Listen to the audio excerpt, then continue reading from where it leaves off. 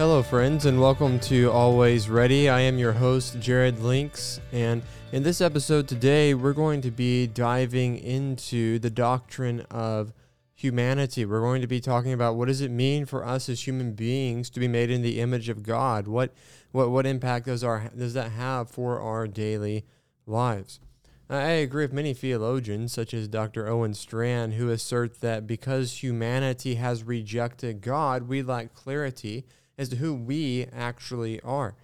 For example, instead of viewing ourselves as creatures made in His image, many individuals in our society and in our culture today believe that we are simply evolved pond scum or evolved bacteria, so to speak, and they expect humanity to have a very different moral standard than we as Christians do in that worldview.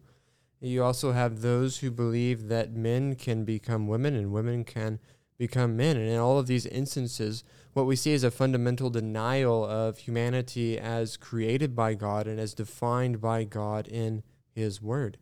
And the challenge for us as Christians today is that with such ideas floating around, we must be ready to not only show the inconsistencies within those viewpoints, but also give a robust understanding, a biblical understanding of humanity by being able to go to God's Word and to present exactly what God made us to be as His creatures. And so I want us today to go to Genesis chapter 1, and we'll also dive into a little bit of Genesis chapter 2 at a couple of different points for cross-referencing purposes. And I want us to see what the Scripture says about humanity and about how God created us. We'll go through 5 points together in this last podcast episode of our Clarified Doctrines of the Church series. So Genesis chapter 1, verses 26 through 31. Then God said, "Let us make man in our image, after our likeness, and let them have dominion over the fish of the sea, and over the birds of the heavens, and over the livestock, and over all the earth, and over every creeping thing that creeps on the earth." So God created man in His own image. In the image of God He created him. Male and female He created them. And God blessed them and God said to them, "Be fruitful and multiply, and fill the earth, and subdue it, and have dominion over the fish of the sea, and over the birds of the heavens, and over every living thing that moves on the earth."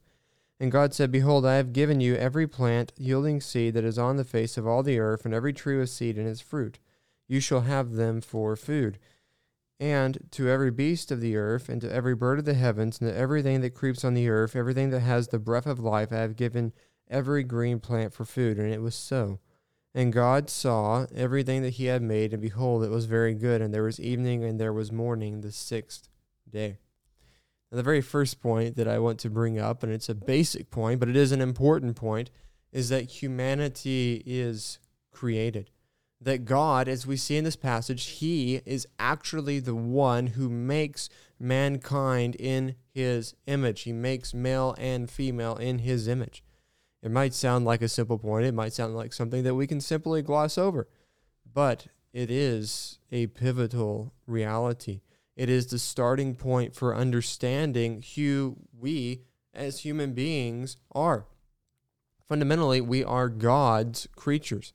And as a subpoint here, because God is the one who created us, He is the one who gets to set the rules. That He is the one who made us, and as such, we exist for His glory. This is in great contrast to our culture today, under the impression that humanity is to be worshipped as God. I get shocked at some of these commercials that I see on TV now. That's what we do here on this podcast, is we exegete the theological content of television commercials. But I get shocked at them and how they are literally encouraging people to worship themselves. Perhaps you've seen these as well. But the culture is bowing at the feet of humanity, and as such, they are worshiping the image that they see in the mirror. Romans 1:24 through 25, it describes such people, and it says, "Therefore God gave them up in the lust of their hearts to impurity, to the dishonoring of their bodies among themselves, because they exchanged the truth about God for a lie, and worship and serve the creature rather than the Creator, who is blessed forever. Amen." worshiping the Creator instead of the creature. That is certainly what we see all around us today in this culture, because that is what humanity is left with if they will not serve the true and the living God. Human opinion is ultimately seen under such a system as the ultimate determining factor for what is true and what is false, for what is good and what is evil. The opinion of an expert is the end game and the supreme authority for deciding if an idea is a good one or if it is a bad one. However, we as Christians, we go to a different source, and that is God. We see here in Genesis 1:26 that God says, "Let us make man." It was God's idea to create. It was purely an act of his will. And this means that we come to God's revealed word, the 66 books of inspired scripture for everything, because he has told us how to live. And I love how Dr. Ken Ham of Answers in Genesis points out that there are only two religions. The one, Christianity, based on God's word, and everything else based upon the word of man. Those are the only two starting points. And as such, we must bow before the wisdom of Almighty God, and we must reject the folly of man. Why? Because God has created us, and it is our calling to serve him. The fact that we are his creatures also means that you and I are not some sort of a cosmic accident. It means that the life of every single human being has value, because God himself has given that individual life, and he sustains their lives. And so whenever you and I are going through life, we have a purpose, the glory of God. It is not that we live for our sinful pleasures, the ultimate purpose. We live for the praise of our Creator. That is because he has made us. He is the potter, and we are the clay. And we cannot reverse that reality. You could argue that the most important verse in the Bible is Genesis 1:1 that says, "In the beginning God created the heavens and the earth." This is a point that we as the church need to be clear on, and we need to uphold, and we need to live according to. This basic concept of God being the creator, it sets the stage and it sets the role for us as human beings. Point number 2 that we see here in Genesis chapter 1 is that humanity is made in God's image. The first sentence of verse 26 actually makes this abundantly clear. Then God said, "Let us make man in our image, after our likeness." We are the special creation of God. We are the only creatures, us as human beings, we are the only creatures made in his image. And I want you to jump over to Genesis chapter 2, if you're following along in your Bible. Genesis chapter 2, verses 7 through 8, for a little bit more information here. That passage says, "Then the Lord God formed the man of dust from the ground and breathed into his nostrils the breath of life. And the man became a living creature, and the Lord God planted a garden in Eden in the east, and there he put the man whom he had formed." There is a specialness to the creation of humanity here, and that we are the only ones whom God actually breathes life into. And so we must turn to the question, what does it actually mean for us to be made in God's image? Well, if you'll notice in Genesis 1:26, there is a close connection between image and likeness. Essentially, to be made in God's image means that we, in a certain way, we are called to imitate him. Now, don't misunderstand me here. We are sinful, and God is not. We do not have infinite knowledge. We are very finite. We are very limited in our understandings, whereas he is not. He is perfect. He has perfect understanding, perfect knowledge. However, we as human beings, we are called to pattern ourselves after God. We are to be his image bearers. We are called to conduct ourselves according to his standard. We have the capacity to love. We have the capacity to think reasonable and to take dominion of the earth. These are all part of what it means for us to go out as God's image bearers. I have a dog, and I have yet to see her possess the ability to take dominion of anything other than the recliner for a good nap. We see these distinctions between humanity and the rest of creation that we are all aware of. Dr. Owen Strachan, he puts it this way in his book, Re-Enchanting Humanity. He says, "The image, then, is not fundamentally a trait or attribute, where the humanity is made in the image of God. To see humanity is to see the likeness of God. The human race is a living testimony to its creator.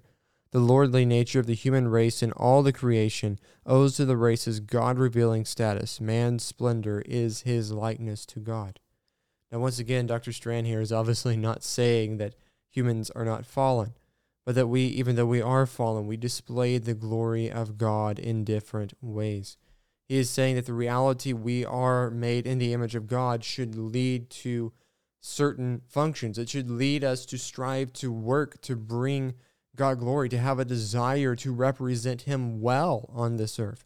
The husband going out to earn a living for his family, to provide for his wife, to provide for his kids, to go out and to work hard and creatively at his vocation.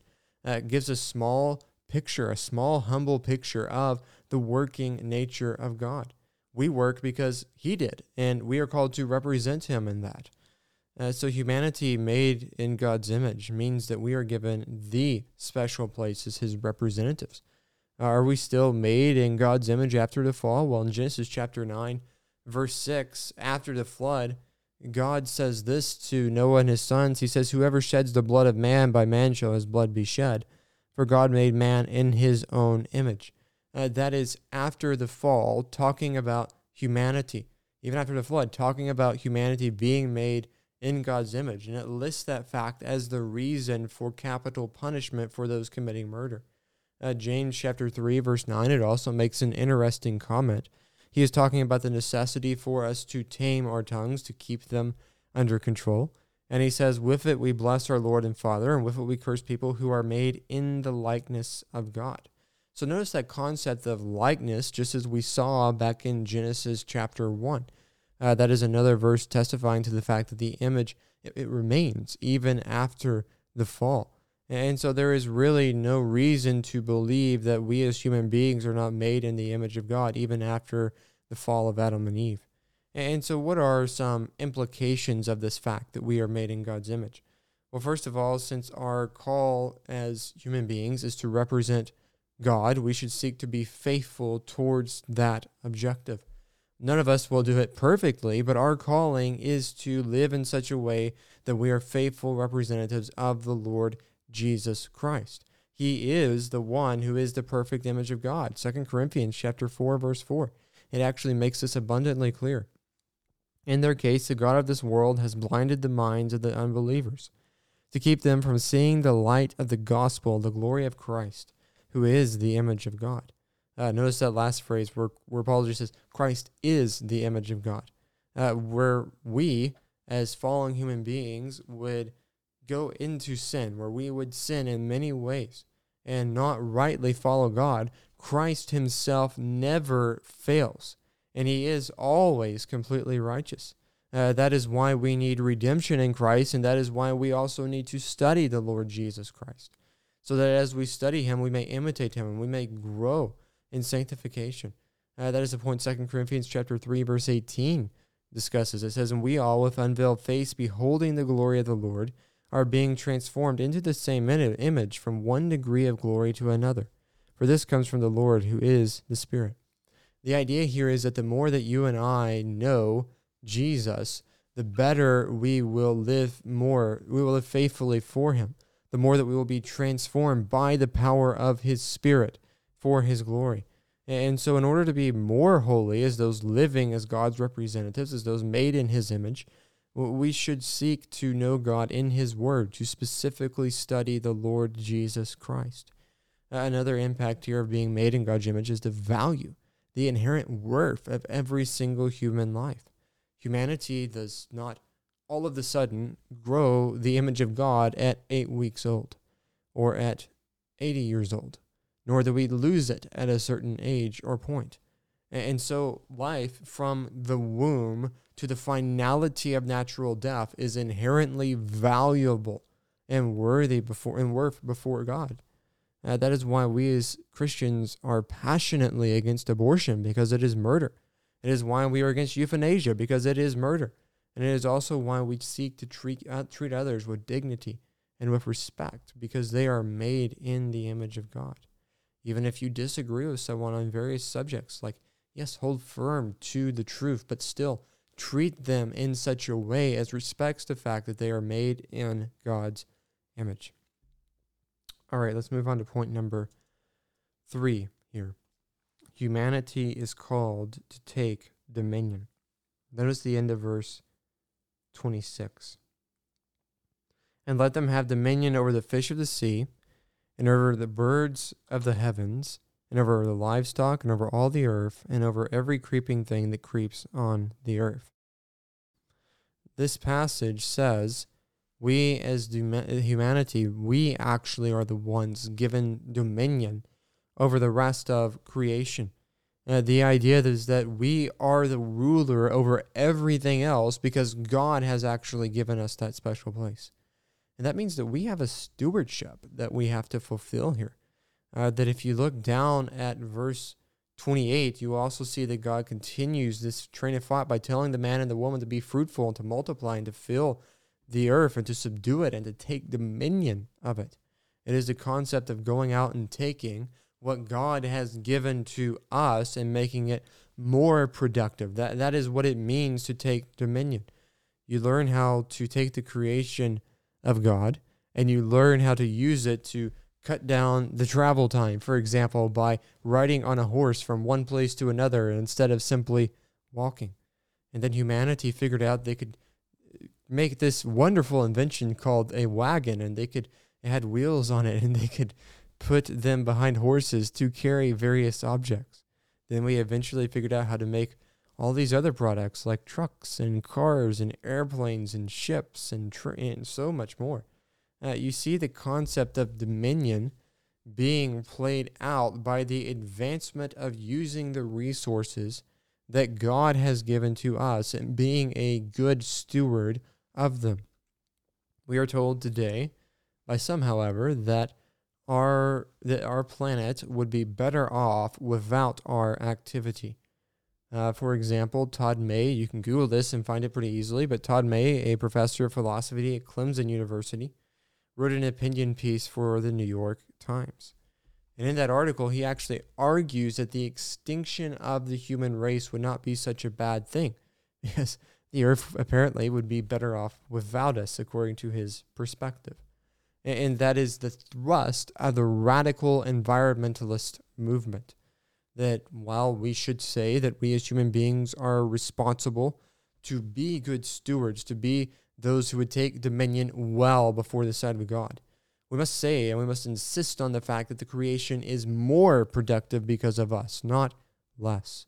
God certainly does say, and actually goes so far as to say, that he loves the animals. And an example of this is found in Jonah 4:11, where the text says, "And should I not pity Nineveh, that great city in which there are more than 120,000 persons who do not know their right hand from their left, and also much cattle." And so, did you catch that? We see God's love for cattle in this verse, which would lead us to the conclusion that we should be good stewards. Okay, so you don't go out and horrifically treat an animal. You treat it with a certain dignity, and you know that we can eat it because of God's command to that effect in Genesis 9 after the flood. And so all this leads us to the excellent theological conclusion that it is completely permissible for us to eat and to enjoy a good, juicy ribeye. In fact, you should do so. Just make sure that you do so by grilling it to perfection and enjoying every bite to the glory of God.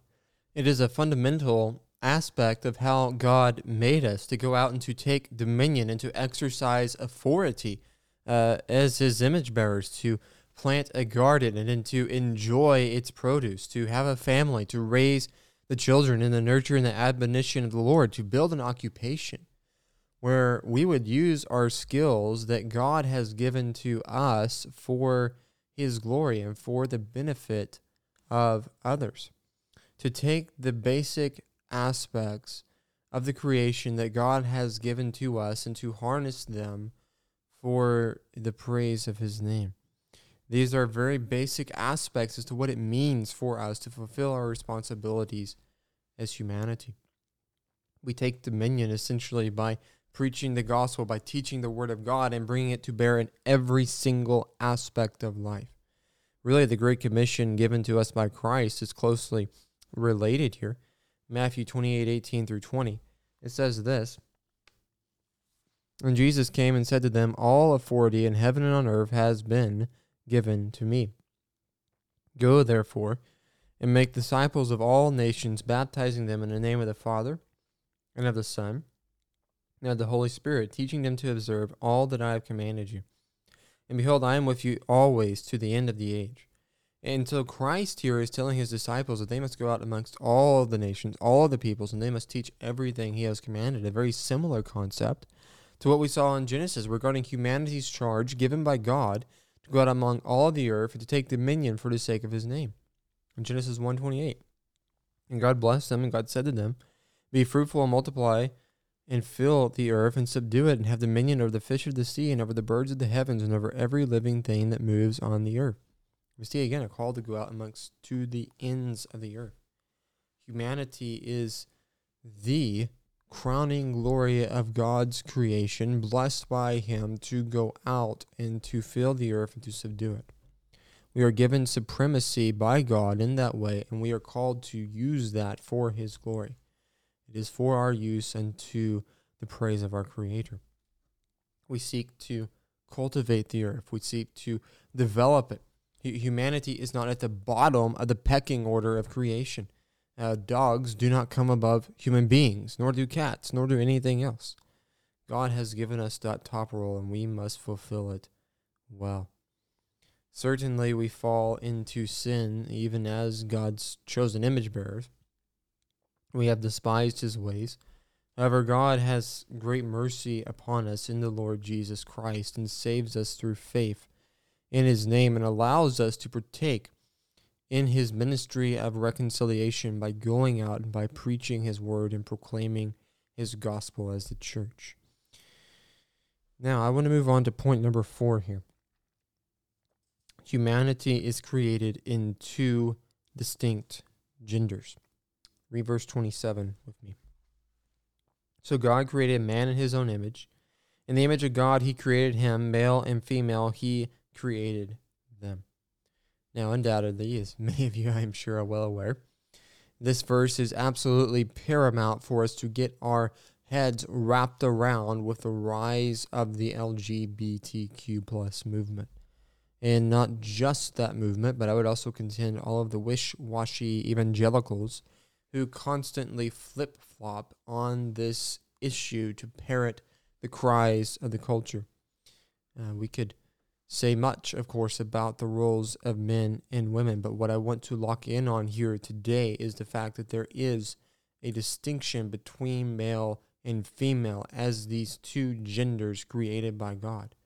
Not only is it created by God, this gender of male, this gender distinction of male and female, but it is actually deemed to be very good, because later on down in chapter 1, in verse 31, you see that God calls everything he has made very good. And so not only did God create male and female, it is actually a good thing that God created male and female. Jesus spoke of this truth in Mark chapter 10, verse 6, when teaching on divorce. He says, "But from the beginning of creation, God made them male and female." And so Jesus here speaks to the reality. There are two genders created by God. There is a distinction between them, men and women, male and female. Now, as I said a second ago, this is something that is very controversial in our culture today. That if you dare to raise the concept of there being a distinction between men and women, you are immediately dismissed in many circles today. I don't just mean secular circles. I mean professing evangelical circles. If you believe that only men should be pastors, that only they should preach and hold a position of an elder based upon the clear and explicit teaching of 1 Timothy 2:12, then you are seen as you're heralded as someone who holds to some sort of an outdated teaching limited to a cultural perspective. 1 Timothy 2:12, it says, "I do not permit a woman to teach or to exercise authority over a man, rather she is to remain quiet." Now, many some individuals, would take this text and say that it is limited merely by its culture. However, what does Paul cite immediately after it in verse 13? Well, look at verses 13 through 14 here. For Adam was formed first, then Eve, and Adam was not deceived, but the woman was deceived and became a transgressor. So Paul here cites the creation account and the account of the fall. So this rule here regarding men holding the position of elders, it is impossible to say that it is limited by a cultural perspective because Paul grounds it in creation. Is Paul saying somehow that women are spiritually less significant to God than men? No, not at all. Is he saying that somehow men are possessing a higher amount of God's image than women? No. He is saying this distinction in roles is grounded in the creation account. And men and women must live out the role that God has given to them for his glory. So what is really happening in this text whenever someone says that this passage, this teaching is limited by its cultural perspective? What they are doing is they're elevating their perspective above the clear teaching of Scripture. That is really what is going on here. They don't understand that God created men and women equally made in his image, but with different roles. They don't understand that fact. But it goes back to the creation account itself. What about the transgender movement? Do you ever find your head spinning because of that movement? Well, I do. And Carl Trueman, he wrote a very intriguing book called The Rise and Triumph of the Modern Self. Many of you may have heard of it. I was listening to him give an interview on this subject at one point, and he made a very interesting observation that if someone would have gone to a doctor 50 years ago, and if they would have said that I'm a woman trapped in a man's body, that physician would have said that their mind was what was the problem. They would have tried to get the individual some sort of mental help to deal with that particular issue. But today, if you take that same scenario, and if that person goes to the doctor, and if they say, I am a woman trapped in a man's body, the physician will say that it is your body that needs to change to come into alignment with how you feel in your mind. Because how you feel in your mind trumps the biological reality of your body according to the culture. Feelings are seen as the ultimate determination of truth. If you feel you are a woman, then you must be a woman, even if you have the body of a man, according to our society. That is a fundamental denial of biblical reality. That is a fundamental denial of biological reality. Truth be told, it is a fundamental denial of reality, period. And it stems from a failure to understand God as the creator. Because God, the creator, he determines what his creation is going to be, and he made you the way that you are, male or female, and you should embrace that fact. You should find joy in living out the design that God has made you. If you're a woman, then you should seek to be a biblical woman for the sake of God's glory. If you're a man, you should seek to be a biblical man for the sake of God's glory.